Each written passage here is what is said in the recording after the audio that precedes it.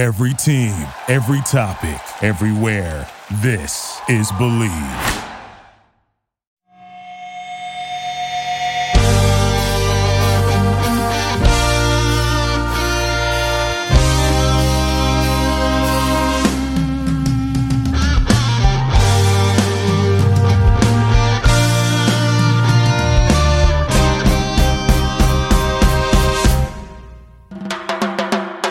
What up, TCK Potters? I'm your host, Sky Guasco. You are listening to the Candlestick Kids Fantasy Football Podcast. Please follow us on Instagram at fantasyfootball_TCK Pod and on Twitter at TCK_pod. You can find all of our rankings and multiple articles at tckpod.com. We've got a lot to cover, so let's get into it.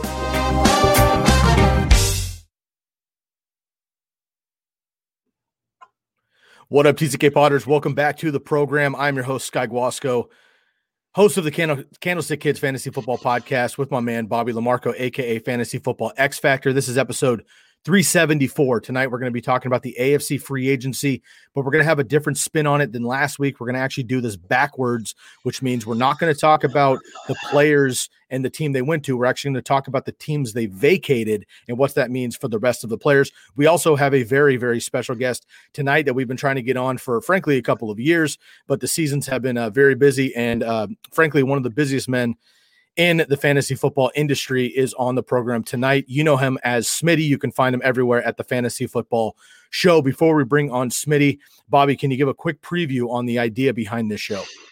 Well, I think a lot of it comes from the fact that last year, big Stephon Diggs was this big free agent splash, goes to Buffalo, has a monster year, but we forget that he left Minnesota, and sure enough, Adam Thielen had a bounce back season, and Justin Jefferson was able to fill that void because of the vacated targets he left. Same thing with DeAndre Hopkins and Will Fuller than Brandon Cooks.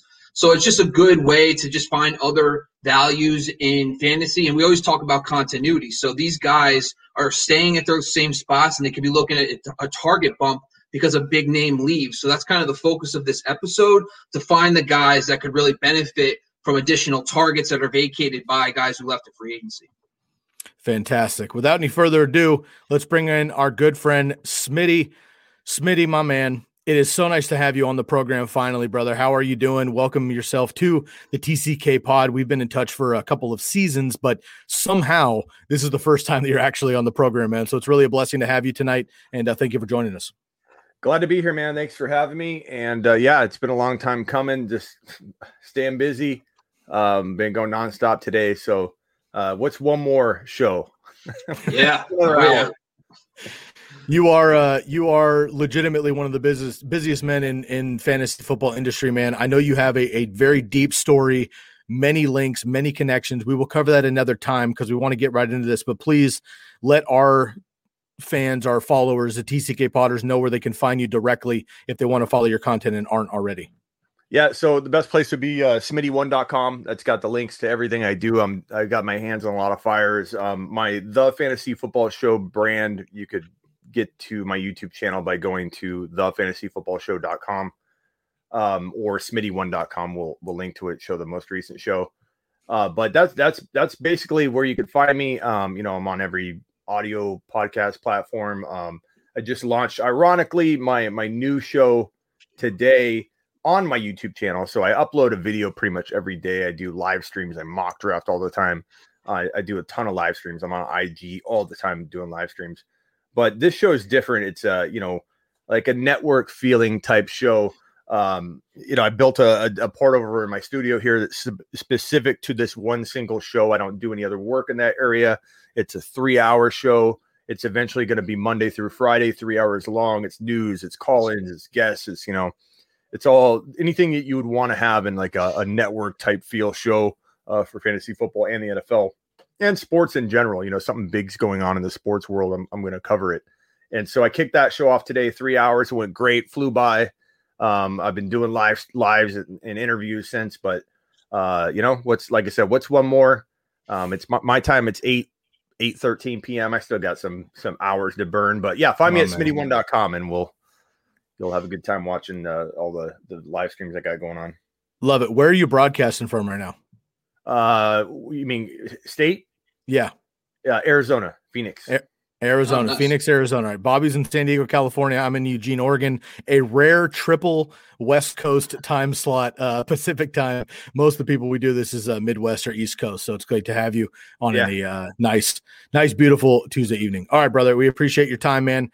Let's dive into this. We got a lot to cover. So Bobby and I went through the AFC and the NFC last week, and we covered the AFC breakdowns. We talked about all the players that came into the new teams, but we kept prefacing that we were going to get into a new show that was fantasy free agency backward. And what that means is, again, talking about the teams that they vacated and those players in those positions, like a Justin Jefferson, who now has the opportunity to flourish because Stephon Diggs is gone. So let's jump right into it, man. We're going to start here. We're going to do alphabetical once again. Again, not all these players and teams necessarily sexy and fruitful for fantasy football, but we are going to cover everybody. A little bit longer on some, shorter on others. We'll dive right into it. Bobby, I'll let you kick this one off, and then we'll divert to Smitty. Sammy Watkins, 1 year, $6 million deal, signs with Baltimore. Let's talk about, though, Demarcus Robinson and Mecole Hardman of the Chiefs, because, of course, again, Sammy Watkins comes over from the Chiefs to the Ravens. We're not talking about the Ravens. We're talking about the Chiefs. How do we feel now about Demarcus Robinson and Mecole Hardman? Well, the good news is we kind of know a lot about Sammy Watkins not being on the field because he's been off the field so many games in the last couple seasons. So one thing I noticed right away is Demarcus Robinson immediately benefited the most on the field, seeing a huge bump in targets. And the games with Sammy Watkins, he's at 2.9. He jumps up to 4.6. Now that still makes him kind of a fringe wide four, but the thing is, if he's more consistent, gets more practice reps with Patrick Mahomes, and he's in that starting role full time, he could probably take another step. He's still relatively young as well. Mecole Hardman, I think he kind of fits more as a Tyreek Hill handcuff in that sense, that he kind of fits better in that role. So I think Demarcus Robinson is probably the one guy that benefits the most, but I don't want to overlook Tyreek Hill and Travis Kelce. I think this kind of locks in their targets because Sammy Watkins, when he's on the field, he is more of a presence than those other players. So I think Tyreek Hill and Travis Kelce are going to get a slight bump from this as well because those other targets are not necessarily as reliable as Sammy Watkins has been over his career. Smitty, anything to add on the Chiefs, basically third and fourth options? It's tough. It's guesswork at this point which wide receiver is going to benefit. I do like Robinson a lot, Me too. but tough to say.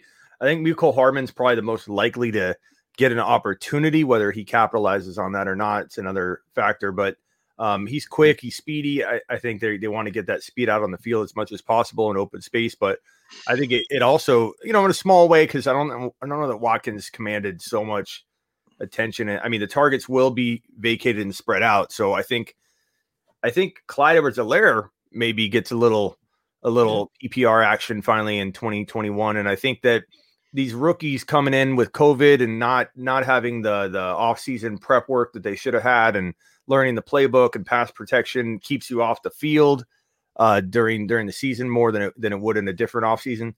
So I think maybe he learns a lot more about playing that role with this offense, and he absorbs some targets and maybe becomes that 55-60 reception running back that he could be in this offense. Now, nothing's for sure. Clyde, failed a lot of people last year. I think recency bias is going to make people stay away from him. But out of all the players on this Chief roster, the only one guy that feels completely undervalued is Clyde Edwards-Helaire. And anytime someone leaves and vacates targets, I'm excited about that for him. And he makes a fine mid third round pick and maybe falls further.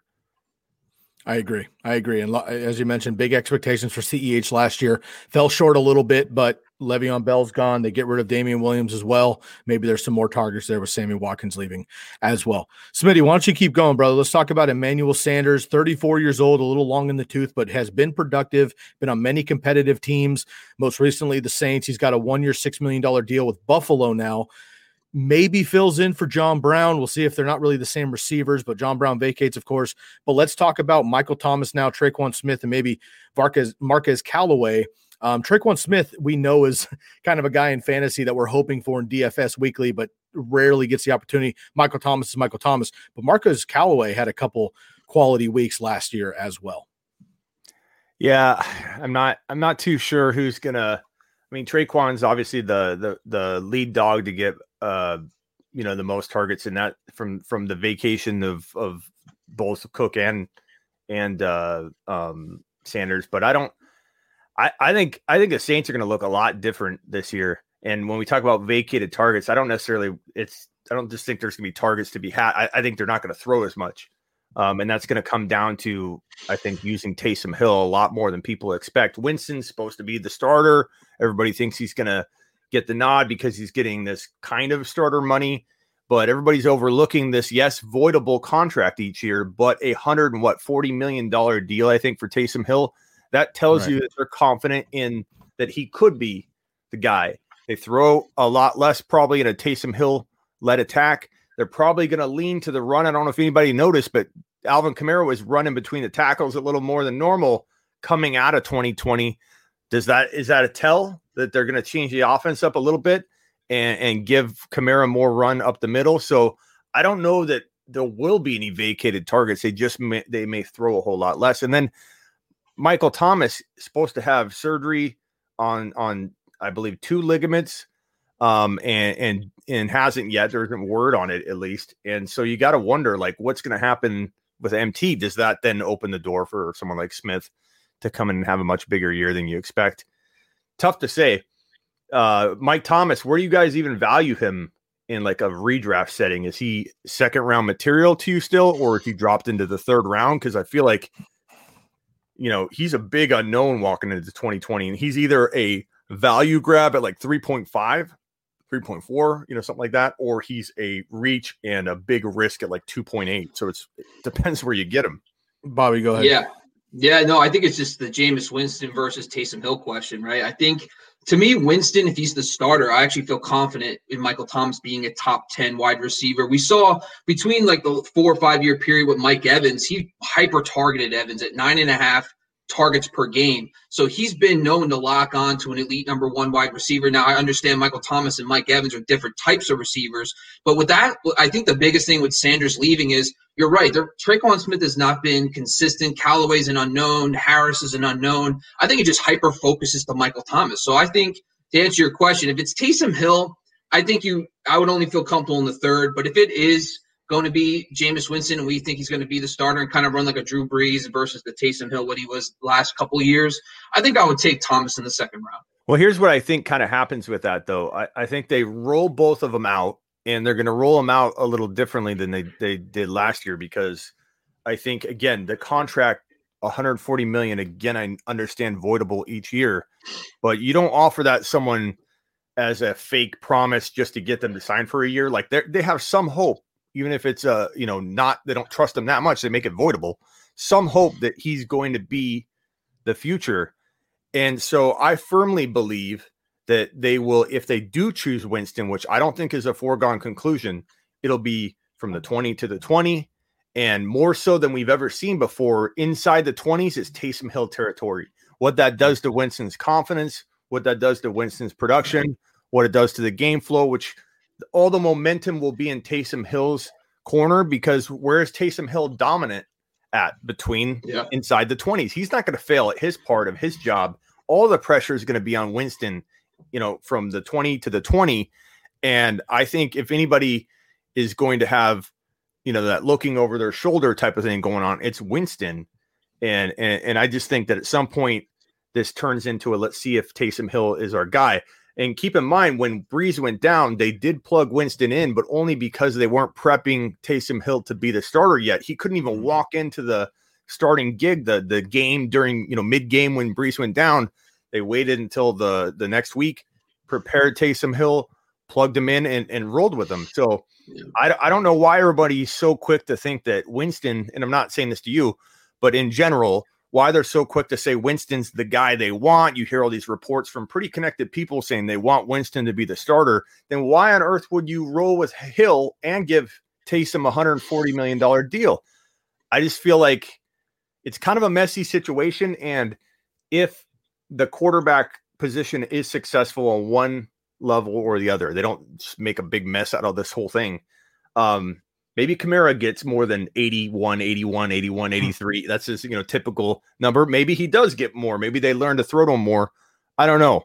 But I think the Saints are really, really tough to predict in terms of their what they're going to do in 2021, what direction they're going to go. And they could have a really, really bad year, or they could have just, a solid year with some craziness going on at the quarterback position. But there's no way this is consistent all year. There's going to be all kinds of QB musical chairs going on. I agree. And even if Jameis Winston is the guy, we know that Taysom Hill is going to have his role regardless. So Taysom Hill will be busy doing auxiliary offensive weapon stuff, even if Jameis is that guy.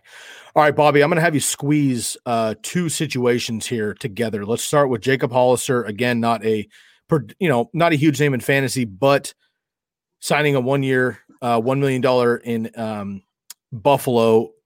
Greg Olsen probably retired, but Will Dissly and Gerald Everett maybe having an opportunity here with Seattle. Why don't you start with that one and then also kick it off to Mark Ingram now in Houston? Well, the thing with Gerald Everett going to Seattle to replace or Jacob Hollister and Greg Olsen's targets necessarily, it's more of a Shane Waldron coming from the LA Rams, now the OC for Seattle. I think Gerald Everett has a unique situation where he actually understands the offense coming in better than the incumbent players. Now, I don't know necessarily if either of these guys, who's going to be the starters. They did say recently Will Dissly could be the starter, and he right now is the number one on the roster. Now, whoever wins out, though, I would be technically interested because last season it really was a narrow focus on Metcalf and Lockett, and then there was a bunch of guys between 40 and 50 targets, and that's Hollister, Olsen, Dissly, David Moore, but a lot of it had to do with injury. Olsen got hurt for a couple games, and I think that if Gerald Everett or Will Dissly can win this job outright, they could probably fall into low-end tight end one value because currently on the roster, there isn't a true number 3 wide receiver behind Metcalf and and Lockett to replace David Moore. So the tight end position could fall into more targets. But also this could be good news for Chris Carson. We do see a correlation between tight end targets and running back targets. And if they, for example, decide, you know what, we're just going to start passing the ball more to Chris Carson, that could be a thing too. Carlos Hyde's out the door, which we'll touch on a little bit. So it could be another impact for him. But I also finally like to always touch on it does lock in Metcalf and Lockett into solid target projections for next year because there's going to be enough vacated targets to supply Everett. And he comes in, he can take the targets that are being left by a guy like Hollister and Greg Olsen. As for Mark Ingram, I don't really, my thing with Ingram is that David Culley comes in, and I think he's just kind of his guy. Comes from Baltimore, and he comes in, and he's playing with David Johnson and Lindsey. And I think it's just a crowded backfield. And we'll touch on this too because Duke Johnson's a free agent as well and has not been re-signed. I think, Mark Ingram isn't the passing game presence that Duke Johnson is. So does that mean David Johnson gets a little target bump because Duke's gone in, they're replacing with guys like Lindsey and Mark Ingram? I think it's kind of just too hard. I don't think Mark Ingram's going to make much of an impact. When he left Baltimore, for example, though, I think it's really important to realize that Dobbins and Gus Edwards still split work. I mean, yes, Dobbins was a little bit more involved in the passing game, but they actually kind of split work down the middle in the red zone, inside the 5. And right now in Best Ball 10 ADP, which I know is really early, but Dobbins is going as a second-round pick, third-round pick, and Gus Edwards is going in the double-digit round. So it was more of a split than I think a lot of people think. I know Dobbins going into his second year has the most upside. I know Ingram leaving kind of shores up that backfield a little bit. But I think it means that Gus Edwards could fall into some flex value, especially because he's going to get double-digit carries every week. Smitty, any comments quickly on the situation in Buffalo at tight end or Mark Ingram? If not, we'll move on to Phillip Lindsay. Yeah, I'm not too excited here. I think, it'd be interesting if Buffalo got Pitts, or if I want Pitts to land in a place with a good quarterback. They have the 30th pick, so they're going to have to move way the hell up. Yeah, it'd be a trade up. I think Cincy, Philly, Dallas could even potentially go in that direction. There's a lot of teams that there's a slew of picks. Let's see. Let me pull up the NFL draft order real quick. So it'd be from Dallas at 10, Giants at 11, Philly at 12, and Chargers. Imagine him playing with Herbert at 13. He could go earlier than that. So yeah, Buffalo would have to move up, but I hope that I feel like there's a really good shot that he lands in a place with a good quarterback situation. So Pitts would be, I don't have anything to add. I mean, especially Ingram. I mean, he there's a reason he moved on. They moved on from him. He just doesn't have it anymore. Running backs lose his steps so quickly. Yeah. And I think it's just a mess in Houston, just absolute disaster. If they don't figure out a backup quarterback situation, and if Watson keeps trending in the direction that I think this is going to go, this Watson situation, this could be the first ever 0-17 team in the NFL because of the extra game that we got. So you don't think they can get a win with Tyrod? No, I don't know. I think things are a mess. Maybe a win, but I hear you there. Yeah. Any comments quickly on Phillip Lindsay? We pretty much covered the Houston backfield, but he also moved there. 27 years old, a couple of years in Denver, did quite well. I mean, he was a bit beat up last year behind Melvin Gordon, excuse me. But back-to-back 1,000-yard seasons after being a UDFA out of Colorado. So quite impressive for Phillip Lindsay. I wouldn't even draft him. Unless it's a super deep league. It's just a cloudy situation that's not even that good to begin with, So I don't, if you own David Johnson and you have like running back depth or extra spots, maybe you cuff them. But I can't imagine myself. There are too many other players. I couldn't imagine myself drafting Lindsay or even Ingram in 2021. Just depends on the league size, though. Fair enough. What do you guys think about Melvin Gordon? I think with Lindsay leaving and Mike Boone coming in, I think it kind of maybe solidifies Melvin Gordon's spot a little bit more. I just think that, his best ball middle ADP RB2. right now is it's outside the first two rounds. It's actually RB25, which it seems really low for Melvin Gordon. But that's where would you guys be willing to? That's a good floor, and I think it's appropriate. I just don't know that he has the upside that he used to with the Chargers. And honestly, without, 2 or 3 runs over 60 yards last year on busted plays, I'm not sure that he has that upside anymore. And Denver just straight up doesn't run an offense that features the running back in the pass game. We've seen that. I mean, Royce Freeman is a decent pass catcher. They don't use him. Phillip Lindsay wasn't a pass catcher, and Melvin Gordon as well. So it's just, and we don't know what's going to happen at quarterback there anyway. So I'm probably not going to end up with any of these Houston running backs, and most likely not Melvin Gordon either. You know who I love on Denver, though, that everyone's going to pretend they love the entire time, this entire offseason, if they get a good quarterback, and there's Jerry Cortland Jeudy. Sutton. Oh, Jerry Jeudy. I was going to say no offense, so we're all over the place. Yeah, we're there's a number of weapons if they can get somebody in there. Jerry Jeudy is such a good route runner, and he's so impressive. And there are NFL players that have, when asked the question, who's the toughest wide receiver to guard, they've said Jerry Jeudy, and he only had 1 year to prove that, and didn't even have that great of a year when you get overshadowed by Lamb and especially Justin Jefferson. But in Dynasty and redraft, whatever, this guy, you don't pay anything close to top 10 wide receiver numbers, top 12, whatever, but he could deliver that kind of production. And I know you like Sutton by the answer, but Sutton feels very capped. There's like a governor on his value. Like he can only, in my opinion, do so well with a Jerry Jeudy sitting there. And it's a shame because Sutton did have low end wide receiver 1 potential, but I feel like it's going to be Jerry Judy's team. But that's a debate. Really? You can debate that. Sutton's very, very talented. I liked him a lot coming out of college, but I do another time to save time. I do want to get with you on that. I don't disagree. I don't disagree at all about Jerry Jeudy. The kid's a stud. Clearly had the opportunity last year. Dropped way too many balls. If he catches half of the drops that he had, he's got a way better season. But it's rookie stuff, whatever. Cortland Sutton, of course, goes down early last season. But man, Cortland Sutton's a beast too. If they get somebody in there that can handle all those weapons, and Bobby mentioned Fant as well. They got Albert O coming back. A lot of KJ Hamler, exactly. Yeah. They have a lot of opportunity there. Don't be shocked if the Broncos try and grab that 2 pick and try and finagle that away from a New York Jets football team that for whatever reason wants to. What would they have to give up to do that? That would, I don't know, but they want to try and believe in Darnold. They've been inching, in both directions, back and forth. And I feel like if there's anybody susceptible going up and grabbing one of those top 4 quarterbacks, I think Mac Jones is probably out of the top 5 now after his pro day today, throwing those hamburgers all over the place. But I agree, or Big Macs. But I think Little Max. I'm just kidding. Mac Jones has still got potential in the right spot, but yeah, he'll be on my Niners. I'm not stoked about it, but we can. No, he won't be. You guys are taking Fields or Lance, but don't get me excited, dude. You what? Don't get me excited.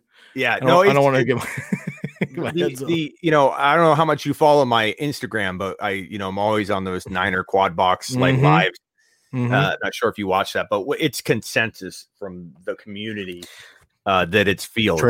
You're drafting Fields according to that community, and I think Lance is the only other potential option. But if a team like Denver comes up and disrupts things, maybe they take Fields. Maybe they take Fields could have climbed to number 2 on a lot of teams' draft boards after today's pro day, and so that impossible scenario where the Niners get Wilson is potentially there if disruption happens. And if Denver gets a quarterback, especially if they draft Wilson, who I think could be a top 5 quarterback, Trevor Lawrence and Wilson are elite, and I think head and shoulders above the other quarterbacks in this class. Not that they can't develop into like 6 to 10 type guys. I think, Lance could or Fields could.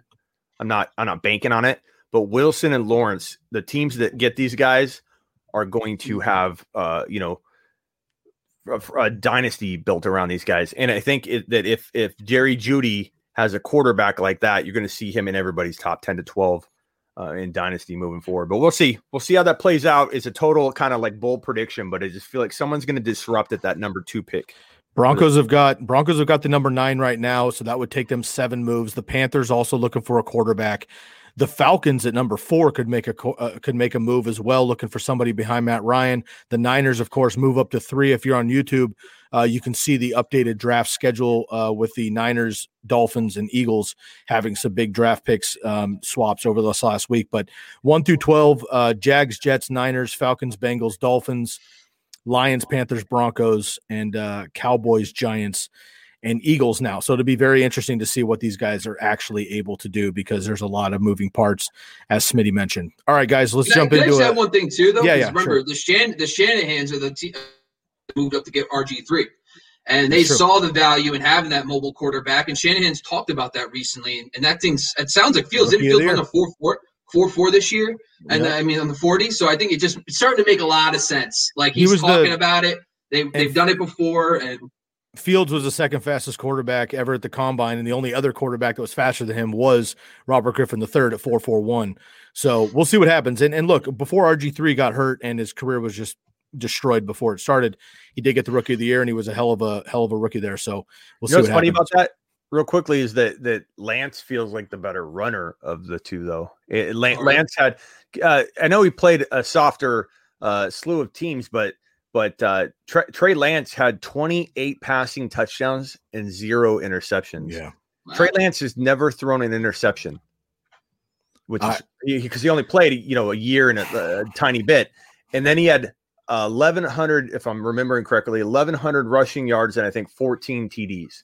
So I get it. The competition, I understand.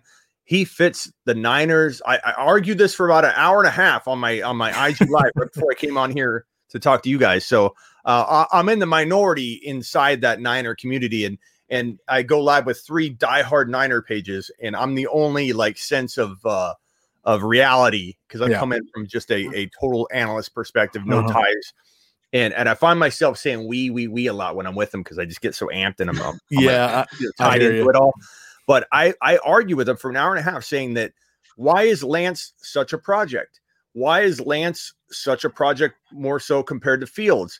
Why can't Lance come in an offense where I feel like they think that they're going to open it up if they draft Fields? I'm saying that you got a run game that carries you, a defense that carries you. You can only use Fields as asset so much because you're going to only throw so much. With Kittle as a safety net, with an amazing offensive line, top 4, I would say, and a running game that you just can't understand. It just no matter who's back there, it produces. Lance would rush for over 10 touchdowns, and who's to say he wouldn't be a great pocket passer in there? I like Lance a lot. I think if you draft Lance, you could start him mid-season and just have an amazing run. I 100% agree. So I do the TCK pod stuff at night, as we're doing now. During the day, I do the product. I'm a back-end production manager for Ryan Leaf. Ryan Leaf has his own show, the RDL show. You can catch us Monday, Wednesday, Friday, noon to 1 o'clock live on YouTube. And Ryan was hosting the Rich Eisen show last week. Rich was out on vacation and Ryan sit in the backseat. So I was hosting his show or co-hosting his show. And Ryan was getting kind of the inside scoop around the Rich Eisen office from the insiders there that Trey Lance was the guy that the Niners were. And this is when the trade went down. But the initial buzz was that they made that move to maybe target Trey Lance. Well, about an hour and a half later, it comes out that maybe it's Justin Fields. An hour and a half after that, it comes out that they love Mac Jones, blah, blah, blah, assuming that Zach Wilson's gone to the Jets. So look, none of us actually know shit on this. It happens every single year. It's fun to speculate, but the reality is there's 5 quality quarterbacks. Right. You don't know who's actually going to be the one to really, shine above the rest. Obviously, everyone expects it to be Trevor Lawrence, but we've said that about many quarterbacks. So we'll see what happens with the Niners. Let's move on here. We got a lot going on in Jacksonville. There's a lot of names to cover. Bobby, we'll kick it to you here. Marvin Jones heads out a couple years in Detroit, signs a 2-year deal, $14.5 million with Jacksonville. That's significant coin for a 31-year-old veteran receiver. We could talk about TJ Hawkinson, Terrell Williams that comes over as well, and Brashad Perryman, another couple free agents, but Chris Conley also takes off, and then Carlos Hyde signs on as well. So there's a lot of movement here in Jacksonville. Let's focus on Marvin Jones and the Lions that he left behind. Well, I think the biggest thing with Marvin Jones leaving is like everybody left. Kenny G's gone, the coaching staff's gone, quarterback change. I think that to me is kind of a restart, complete restart. Tyrell Williams is there now with Brashard Perriman. Tyrell Williams does have some connections to Anthony Lynn from his time with the Chargers. They spent 3 seasons together. But Tyrell Williams isn't a true number one. He isn't the guy that's going to dominate looks. He, averaged between 60 and 70 in those 3 years. Targets with Anthony Lynn. So he doesn't seem like your typical number one. And then Brashard Perriman's kind of the same guy. He's never been over, 70-plus targets in a season. He's always been kind of a third receiver, but he's shown flashes throughout the year. And that's why I kind of highlighted TJ Hawkinson. It's mostly to do with the fact that, Jared Goff targets the middle field relentlessly. I mean, he targeted Tyler Higbee in the second half of 2019 relentlessly. He's constantly targeting Cooper Kupp in the middle of the field. And I think that's where TJ Hawkinson will live.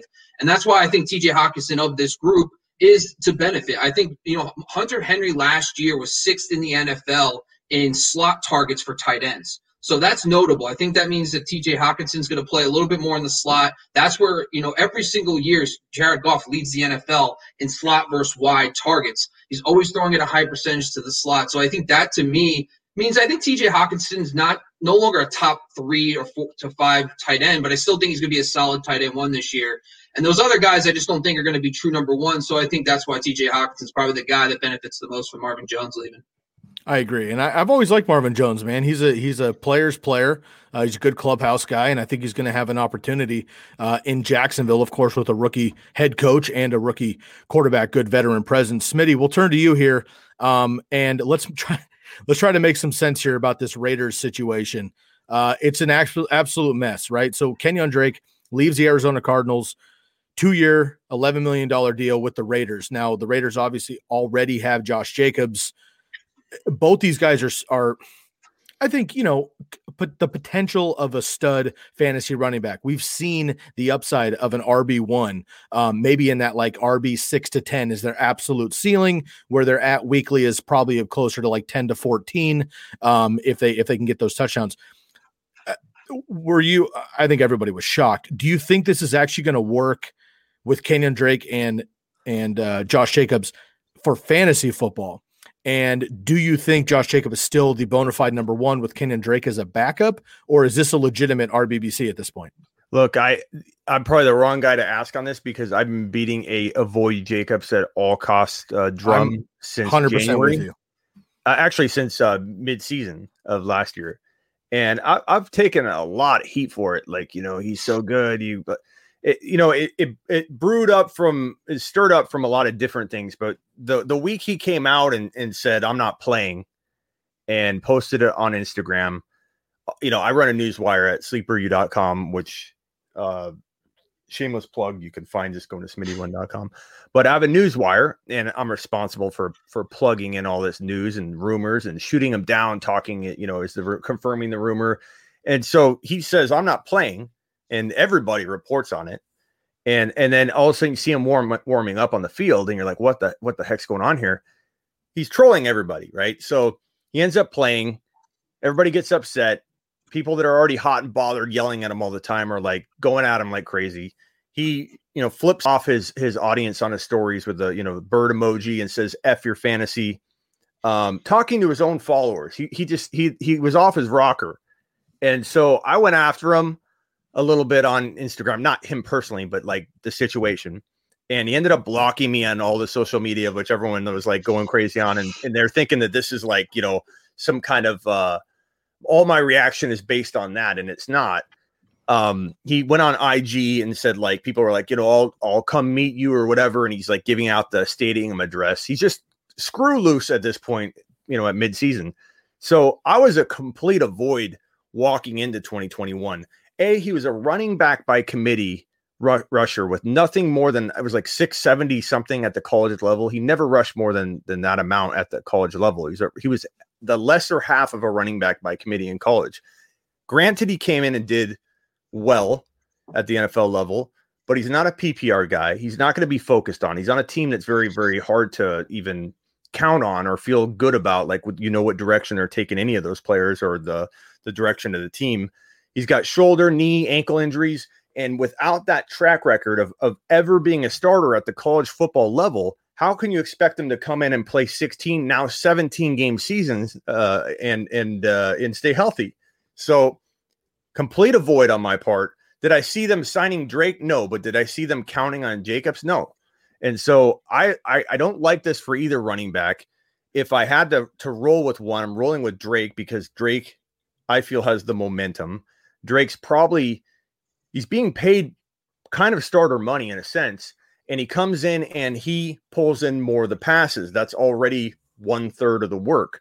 And if you figure he's going to divide up some of the running between the tackles, then he's got more than 50% of the work already. So for me, I'm going Drake, but I'm only taking Drake late in the draft, which you should be able to do because people are just like pissed off in general and staying away from both of them. But I'd have to see Jacobs fall to a draft slot that is just ridiculously low for me to even consider drafting him because I wasn't a fan before this at all. And it wasn't because he blocked me. I could care less about that. It's just, it was showing how the lack of focus and what's going on with him on top of all the other red flags that he already had. So I'm like, it was a complete avoid for me, from the start or from the middle of last year. Well, and this Raider situation's a mess, Bobby. Obviously, it's going to be tough for fantasy football. But quick comments on the Raider backfield and maybe a couple on Chase Edmonds, who I don't think anyone believes is like definitely the guy week one. They will bring in somebody else via trade, draft, whatever. Nonetheless, Cliff Kingsbury has not been shy about coming out to say that when we counted on Chase Edmonds, other than injury, he was able to step up. He can be that at least early down back. So quick thoughts maybe on the Raider backfield, but then let's turn the conversation to Chase Edmonds now in Arizona with Kenyon Drake leaving. Yeah, I think Smitty nailed on the head with Drake, and so I don't even need to go that. We talked about it too last week. I think I really want to focus on is Chase Edmonds because right now he's going as the RB28 in early best ball ADP, and to me that's like kind of insane. I understand that they could draft a player, and I totally get that. But when I did look into it, he has 9 career games with double-digit touches. He averages 13.4 points per game. So that's actually pretty strong. That'll put him firmly on the RB2 map when he's getting double-digit touches. And, I think if they don't address the position, we have to start taking him seriously because currently he's going behind a guy like Josh Jacobs, who's now sharing a backfield with Kenyon Drake. So I'll toss it to you guys. Who would you guys rather have if they don't add a player, Edmonds or Josh Jacobs in the draft? Edmonds in like the 5th as is, and it'll probably be even later when they bring somebody else in. I'm with Smitty. He's talked enough. He covered all the bases as well on this show for the last 3 seasons. I've never drafted Josh Jacobs at all, period. And it's even more of a reason not to want him now with this situation with Kenyon Drake coming in. And frankly, if Kenyon Drake gets less touches because Josh Jacobs is the early down back, it's going to be an absolute shit show for the season. But I think week 12, maybe I could see Kenyon Drake coming in to be the bell cow. Josh Jacobs usually doesn't last a full season. Kenyon Drake could maybe take us to the finish line anyway. And now you're getting Kenyon Drake in I don't know, maybe the 9th, 10th round, when all's said and done, when you start looking at handcuffs, I'll take somebody that I know can be an RB1. Smitty, go ahead. Yeah, I think you kind of nailed that one. That it's going to be one of those things where if you're starting Drake early, you might get burned, lose weeks, end up losing your fantasy season because of Drake again. Because last year he did well, but he didn't. It was the weirdest thing in the world. Like, he was in the top 7 in touchdowns, top 7 in yardage for a big time frame, just bouncing all over the place, but not getting any PPR work. But when the season comes to like the midpoint, and if Jacobs is out of the question or out of the equation, then all of a sudden you have this guy that was hurting you now playing really, really well. So at the right cost, I like Drake, but if Edmonds is the lone back, which I don't think he will be, and I'm in Arizona, and I know the Cardinals will definitely look to replace him, and my gut tells me it's going to be Chuba Hubbard or someone of that variety, and then we have ourselves that AJ Dillon situation. This smells a lot like AJ Dillon. Excited, damn disappointed. And I feel like Edmonds is just going to be. You're better off cashing in now at the current value he has. That will only go up a little bit if they don't draft a running back. It'll go up, but he's already pretty well liked, and people, especially if you do a 2-for-1, the cure for any trade that is on the fence where someone doesn't want to necessarily take on risk is to make it a complex deal. So if you make it a 2-for-2, 2-for-1, you can make someone buy into the Evans value that you might be able to get later if there's no other running back on the roster. So I would try and cash in and get rid of Edmonds with something to get one better player to move your pick from 7 to the 1.2 in a rookie draft or something. I'd use the capital now before it falls completely down like Dillon. I agree, and I don't think there's a scenario where it gets better for Chase Edmonds no matter what, because you're right. Even if they don't bring anyone else in, which we all think they will, it won't get better. It'll just stay the same. So I agree with you. Smitty will do that. All right, let's turn the page. One of Kenyon Drake's former teams, the Miami Dolphins, bring in Will Fuller. Of course, played half a season. The second half, he was suspended with PEDs. He's going to miss the first week of the season. So technically, Will Fuller could still play a full 16-game season, which he has yet to do. But he signs a 1-year, $10 million deal with Miami. Brandon Cooks and now Chris Connolly, Randall Cobb, again, not favorable for fantasy, but Brandon Cooks, if Deshaun Watson's still around, and look, for sake of time and sake of the lack of knowledge we actually have, we're not going to dive into the Deshaun Watson situation. Let's talk about him as a player on the field. How do we feel about, Bobby, I'll go to you. How do you feel about Will Fuller quickly? I know we talked about this last week, but more so Brandon Cooks now as the bona fide number one in Houston. Well, first of all, shout out to Smitty. He did like a 30-minute video on Deshaun Watson. I saw the video on YouTube. So if you want to go check it out, his thoughts, it's out there. Go check it out on YouTube. For Brandon Cooks, Smitty1.com, ladies and gentlemen. Smitty1.com. We're team players here. We promote everyone all the time. Plugs everywhere. So the one thing I'll say about this is the thing about Brandon Cooks is that we saw glimpses last year when Will Fuller got suspended, what he could do. Let's assume Deshaun Watson's playing. I totally understand there's a lot going on, but let's assume he does play. Brandon Cooks, and I had to double check the numbers. He was the number 3 wide receiver in points per game over the last 5 weeks of the season at 18.9 points per game and half-point PPR. He was awesome. And we've seen Brandon Cooks over plenty of years have very good borderline wide receiver 1 seasons, but they didn't add a guy to replace Will Fuller. And it's going to be, as of today, it's Brandon Cooks. I understand the draft needs to go through and all that, but this team is very thin on capital.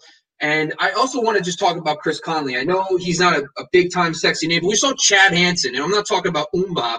I'm talking about like a real player on the football field. This guy was actually kind of borderline fantasy relevant over the last 5 weeks, playing in that role for Will Fuller alongside Brandon Cooks. So I think Chris Conley, who had one season with KC and Patrick Mahomes at 10 yards per target, has shown that he can play at a decent level. So he could be a deeper name, especially if Watson comes back and they're rolling out these guys. I think Chris Conley could be someone at the end of drafts that could be playing with a great quarterback. And Tim Kelly's coming back to the OC, so they're going to be aggressive.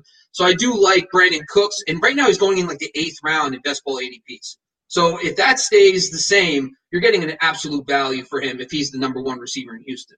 When he's able to be healthy, man, he has been over 1,000 yards, multiple seasons, continues to get drafted in the middle rounds. I mean, you're able to get Brandon Cooks, whether they bring in somebody else or not. I'm probably in like the 6th, 7th, 8th round, and he has week winning upside. Now he's a little bit risky. He's got a big thing that, I don't really talk. We don't talk a lot about injuries unless it's somebody like Joe Burrow or Dak Prescott coming off of a gnarly injury into the season. We have to communicate about that.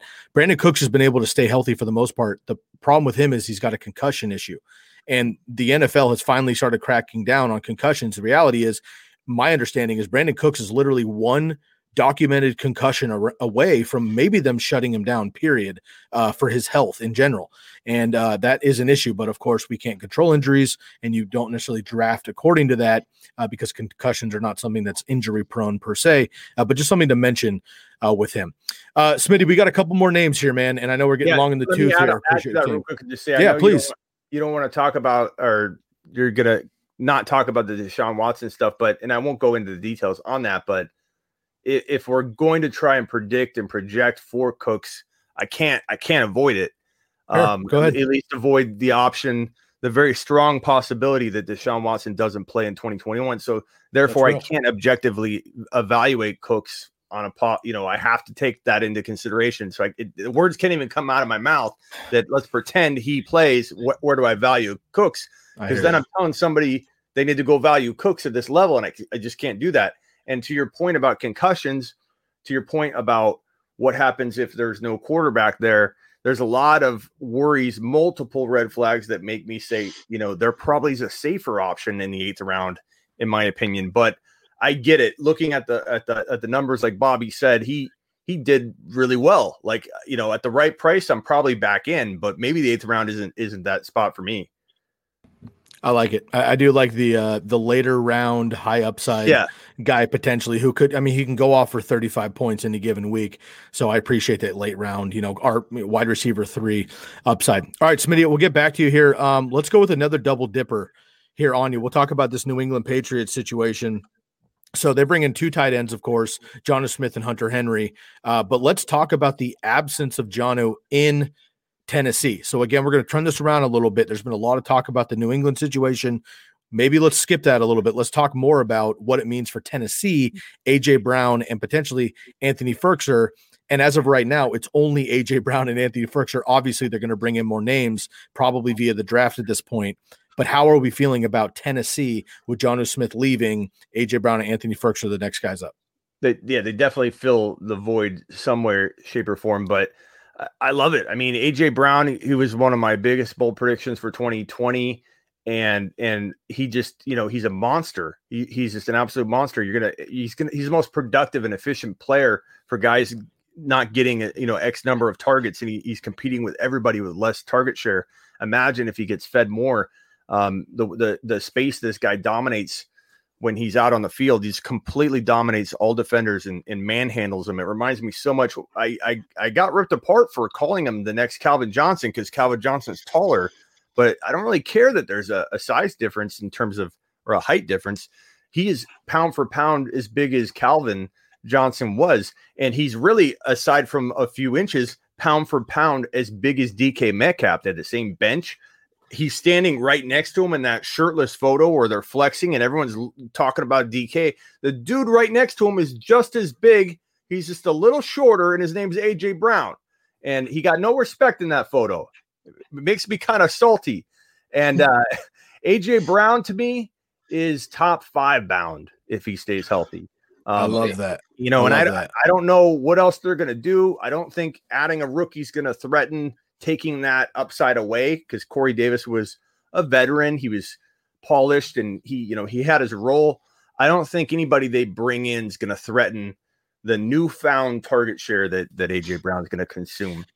I like that a lot. And Bobby, I want you to kind of compound on this a little bit. So one of the receivers they did bring in so far, who has not really gotten an opportunity just yet, but I've been kind of batting for him for the last 3 years. It's Josh Reynolds, who was buried on the depth chart behind Cooper Kupp and Robert Woods with the Rams. But now he gets an opportunity, still just 26 years old.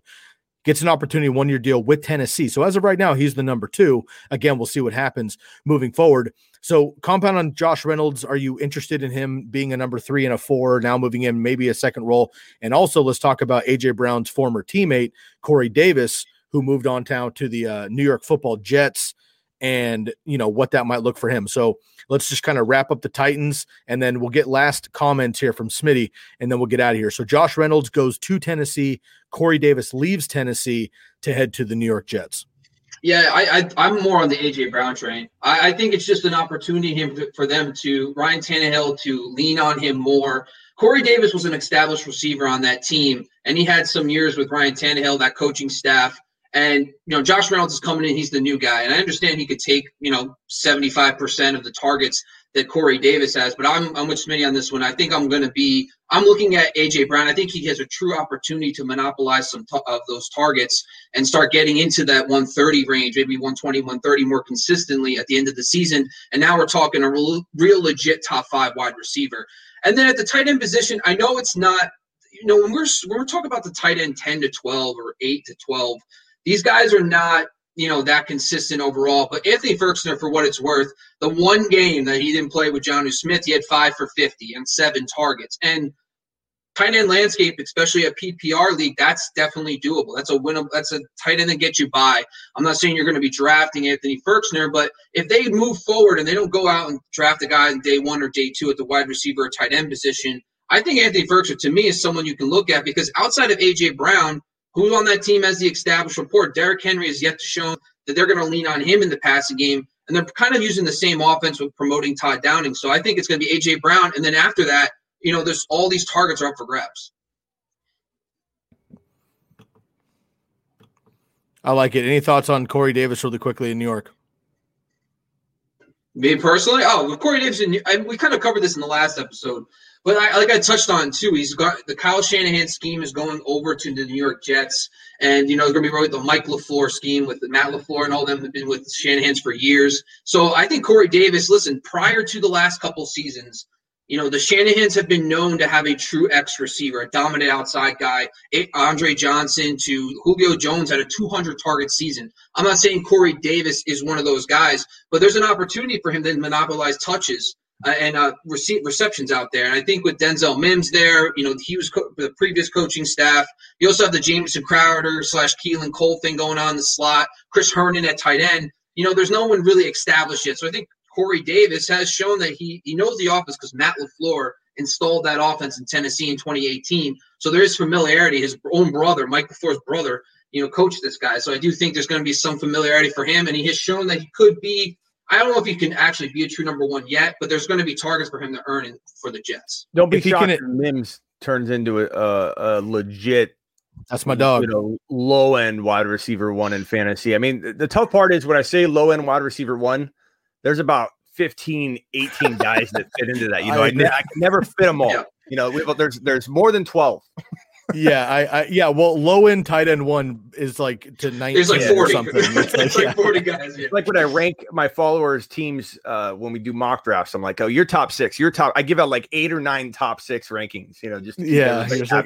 You're all a B plus. Yeah, everybody gets a trophy. But Mims to me is going to be a forgotten man. Now, I agree. Rookies and wide receivers, especially quarterbacks, especially all positions, I guess, but there's a small window of time, like N'Keal Harry's window is probably closed or very, very close to closing, where if it hasn't happened yet, you're so far behind it. Not only you have to catch up, but you still have to mature to, at the same rate you would have if you were getting all the work and reps and progress that you were.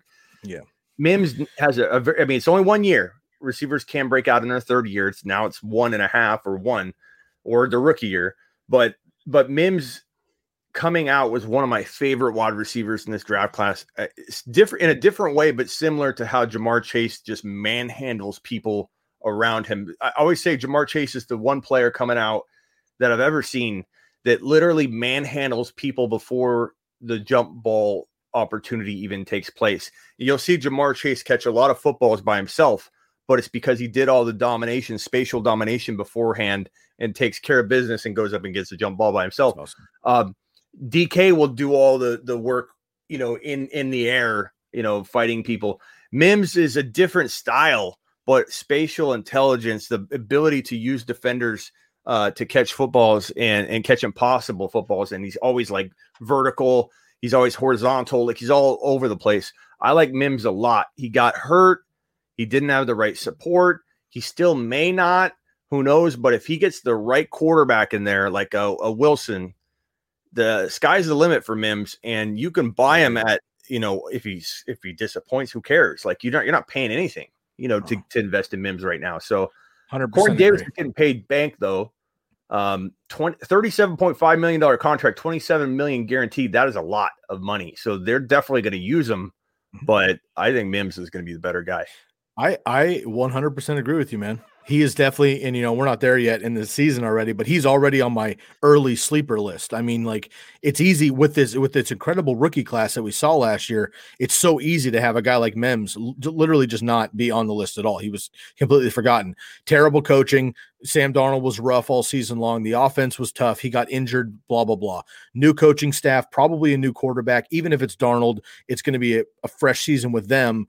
You're right. They're paying Corey Davis as a number one, but Mims is a great number two. And it might even benefit him this season to be the number two versus try to be the number one coming off of last year's, kind of half-ass season. So if Corey Davis is the one and they treat him like that in the offense and Mims is getting single coverage and he's able to make some opportunities, Smitty, I 100% agree with you on that. And the good news is that he's going to have a rookie quarterback most likely coming in that's going to build that instant rapport, fresh rapport, clean slate type rapport with them, and they can grow together. So it's kind of like he's there from the start. It's not like he has to try and learn from a quarterback he doesn't know, or that Corey Davis has some advantage.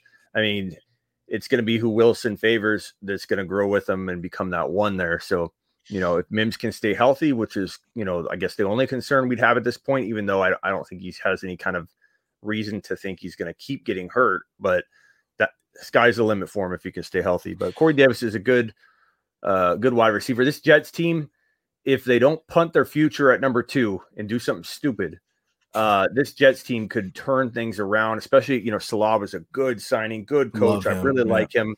They brought in, Mike LaFleur as well from the Niners. They know they're going to put a really good, solid foundation in place.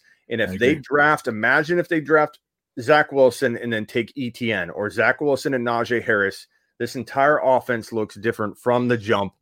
And then they start making other moves and improving it and cultivating it. And there's never been a better cure.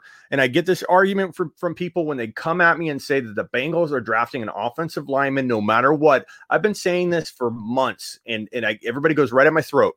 They're going to draft an offensive line. Why would they not do that? Burrow just got hurt. They got to keep him upright. And I've been saying it over and over. I was doing a Clubhouse debate on it too the other day.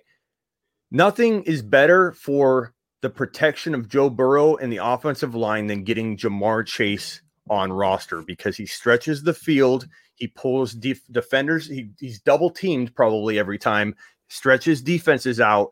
That helps the offensive line. It helps protect the quarterback. And that's why Joe Burrow's pushing to get Jamar Chase, his former wide receiver, his former college football teammate, the guy he knows better than anybody, on that roster, so they can build that. They don't have to build a rapport. They have the rapport. And so I forget where I was even going with that.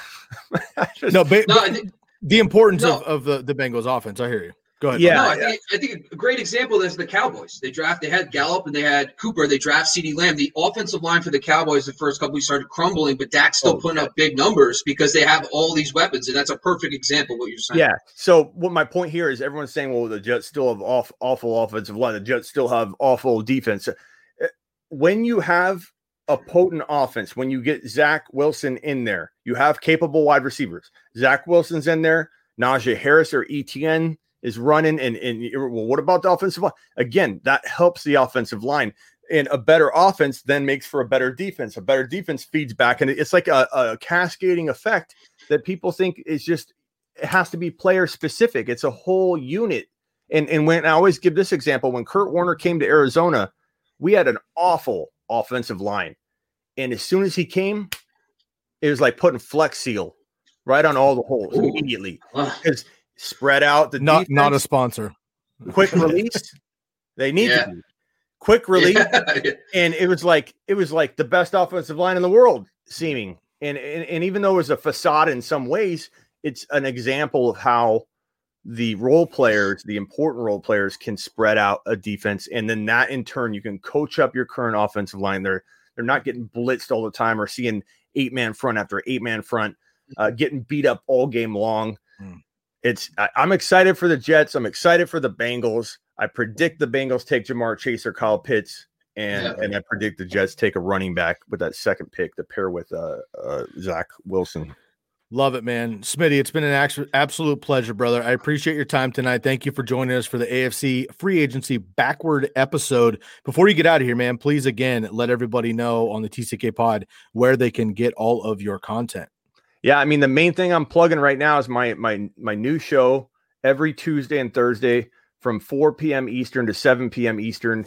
You can find it at smitty1.com, which will link you to my YouTube. It's on my YouTube, so when I go live, if your notifications are on, you'll know that I'm live, but it's 4 p.m., 7 p.m. every Tuesday and Thursday. I'm eventually going to roll that bad boy out Monday through Friday. I'm just trying to wet my beak a little bit, not bite off more than I can chew, because I've got so many. I did a calculation because I kept using these arbitrary numbers that I made up. How many hours a week? Because I do this full time. I have for 18 years. How many hours a week I plug into my show? And I think it was 111 hours a week. Is how many hours I put into my show, because I actually tallied it for a whole week. And so not to say that I can't handle a Monday through Friday show, but I'm doing all kinds of other lives and podcasts and interviews and things like that. So I'll have to try to move things around, but eventually it will be a Monday through Friday. I'd like to have you guys on at some point. I do need regular guests to kind of funnel through. So I'll reach out to you guys once the show gets a rhythm going, because this will be episode 2 on Thursday. But my goal with it is to become the staple listen, watch, drive time, listen and watch for people. Hopefully not while you're driving, but you're listening. You're pulling over because you're so entertained. You got to see what's going on, right?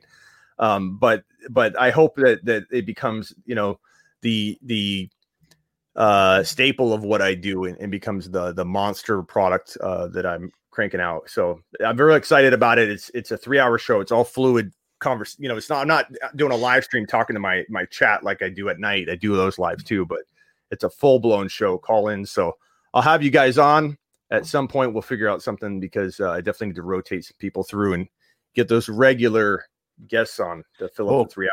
Count us in, brother. We're game. We got 2 more on our side too. Dweez Nuts and Lucas Case are also on the team, and all 4 of us are always down to contribute anytime. So feel free to reach out, man. And look, if we can rock another show in the near future, excellent. If not, we'll get you back on this season as well. Again, it's been a long time coming. Smitty, we know you're incredibly busy. You just mentioned you've been doing this for 18 years full time. Anybody that follows your content knows that you're an absolute animal in the best way I can say that. And just we just commend your work. We appreciate what you do. Follow you on multiple channels, and you're always active. So we know how hard it is to do one episode, and you're doing multiple per day. Dad life, and I respect that. So appreciate you, bro. Thank you so much for jumping on the TCK pod. Thanks for having me on, guys. Have a good night. We'll do it soon. You as well, brother. Take care. Ladies and gentlemen, my man Smitty finally makes it on the TCK pod. Bobby and I have been talking about this for a real long time, but we finally got Joe Volpe on last week, aka Fantasy Football Analyst. If you haven't followed him yet, on Instagram at fantasy.football.analyst on Instagram, and of course his good buddy Smitty on smitty1.com. And of course you can find him on Instagram and everywhere else at the Fantasy Football Show. Bobby, man, we crammed a lot of information into this episode. There's a handful of names that we didn't even cover, and frankly, I'm not sure that we needed to. There are a handful of moves. Maybe we'll get into those on Thursday. But on Thursday, we'll be diving into the NFC side of things. We'll do it again. So any final comments before we get out of here? No, I love having these guys on. It's been awesome. One thing I want to talk about we did not touch on.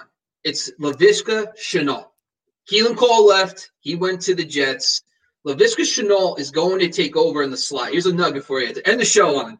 His yards per route run, he was 1.76 in the slot versus 1.55 overall. he was much better in the slot. Now with Marvin Jones and DJ Chark, those are outside receivers. That means logically Shenault could take over as the primary slot receiver in this offense, a perfect fit for Urban Meyer. I think in the Jaguars vacated, let's see, I have it on here. Let me pull it up.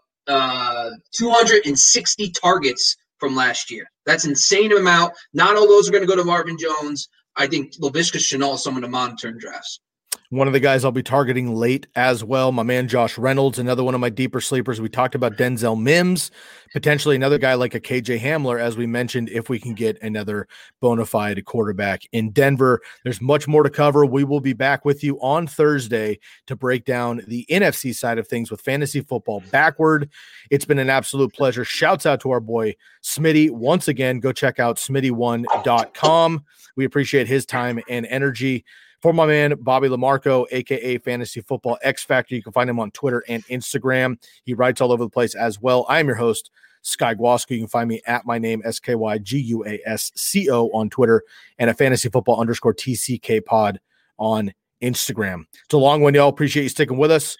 We are the Candlestick Kids, and we'll catch you on Thursday, 8 p.m. Pacific time. We'll be live. We'll catch you then. We are out of here. Thank you for listening to Believe. You can show support to your host by subscribing to the show and giving us a 5-star rating on your preferred platform. Check us out at Believe.com and search for BLEAV on YouTube.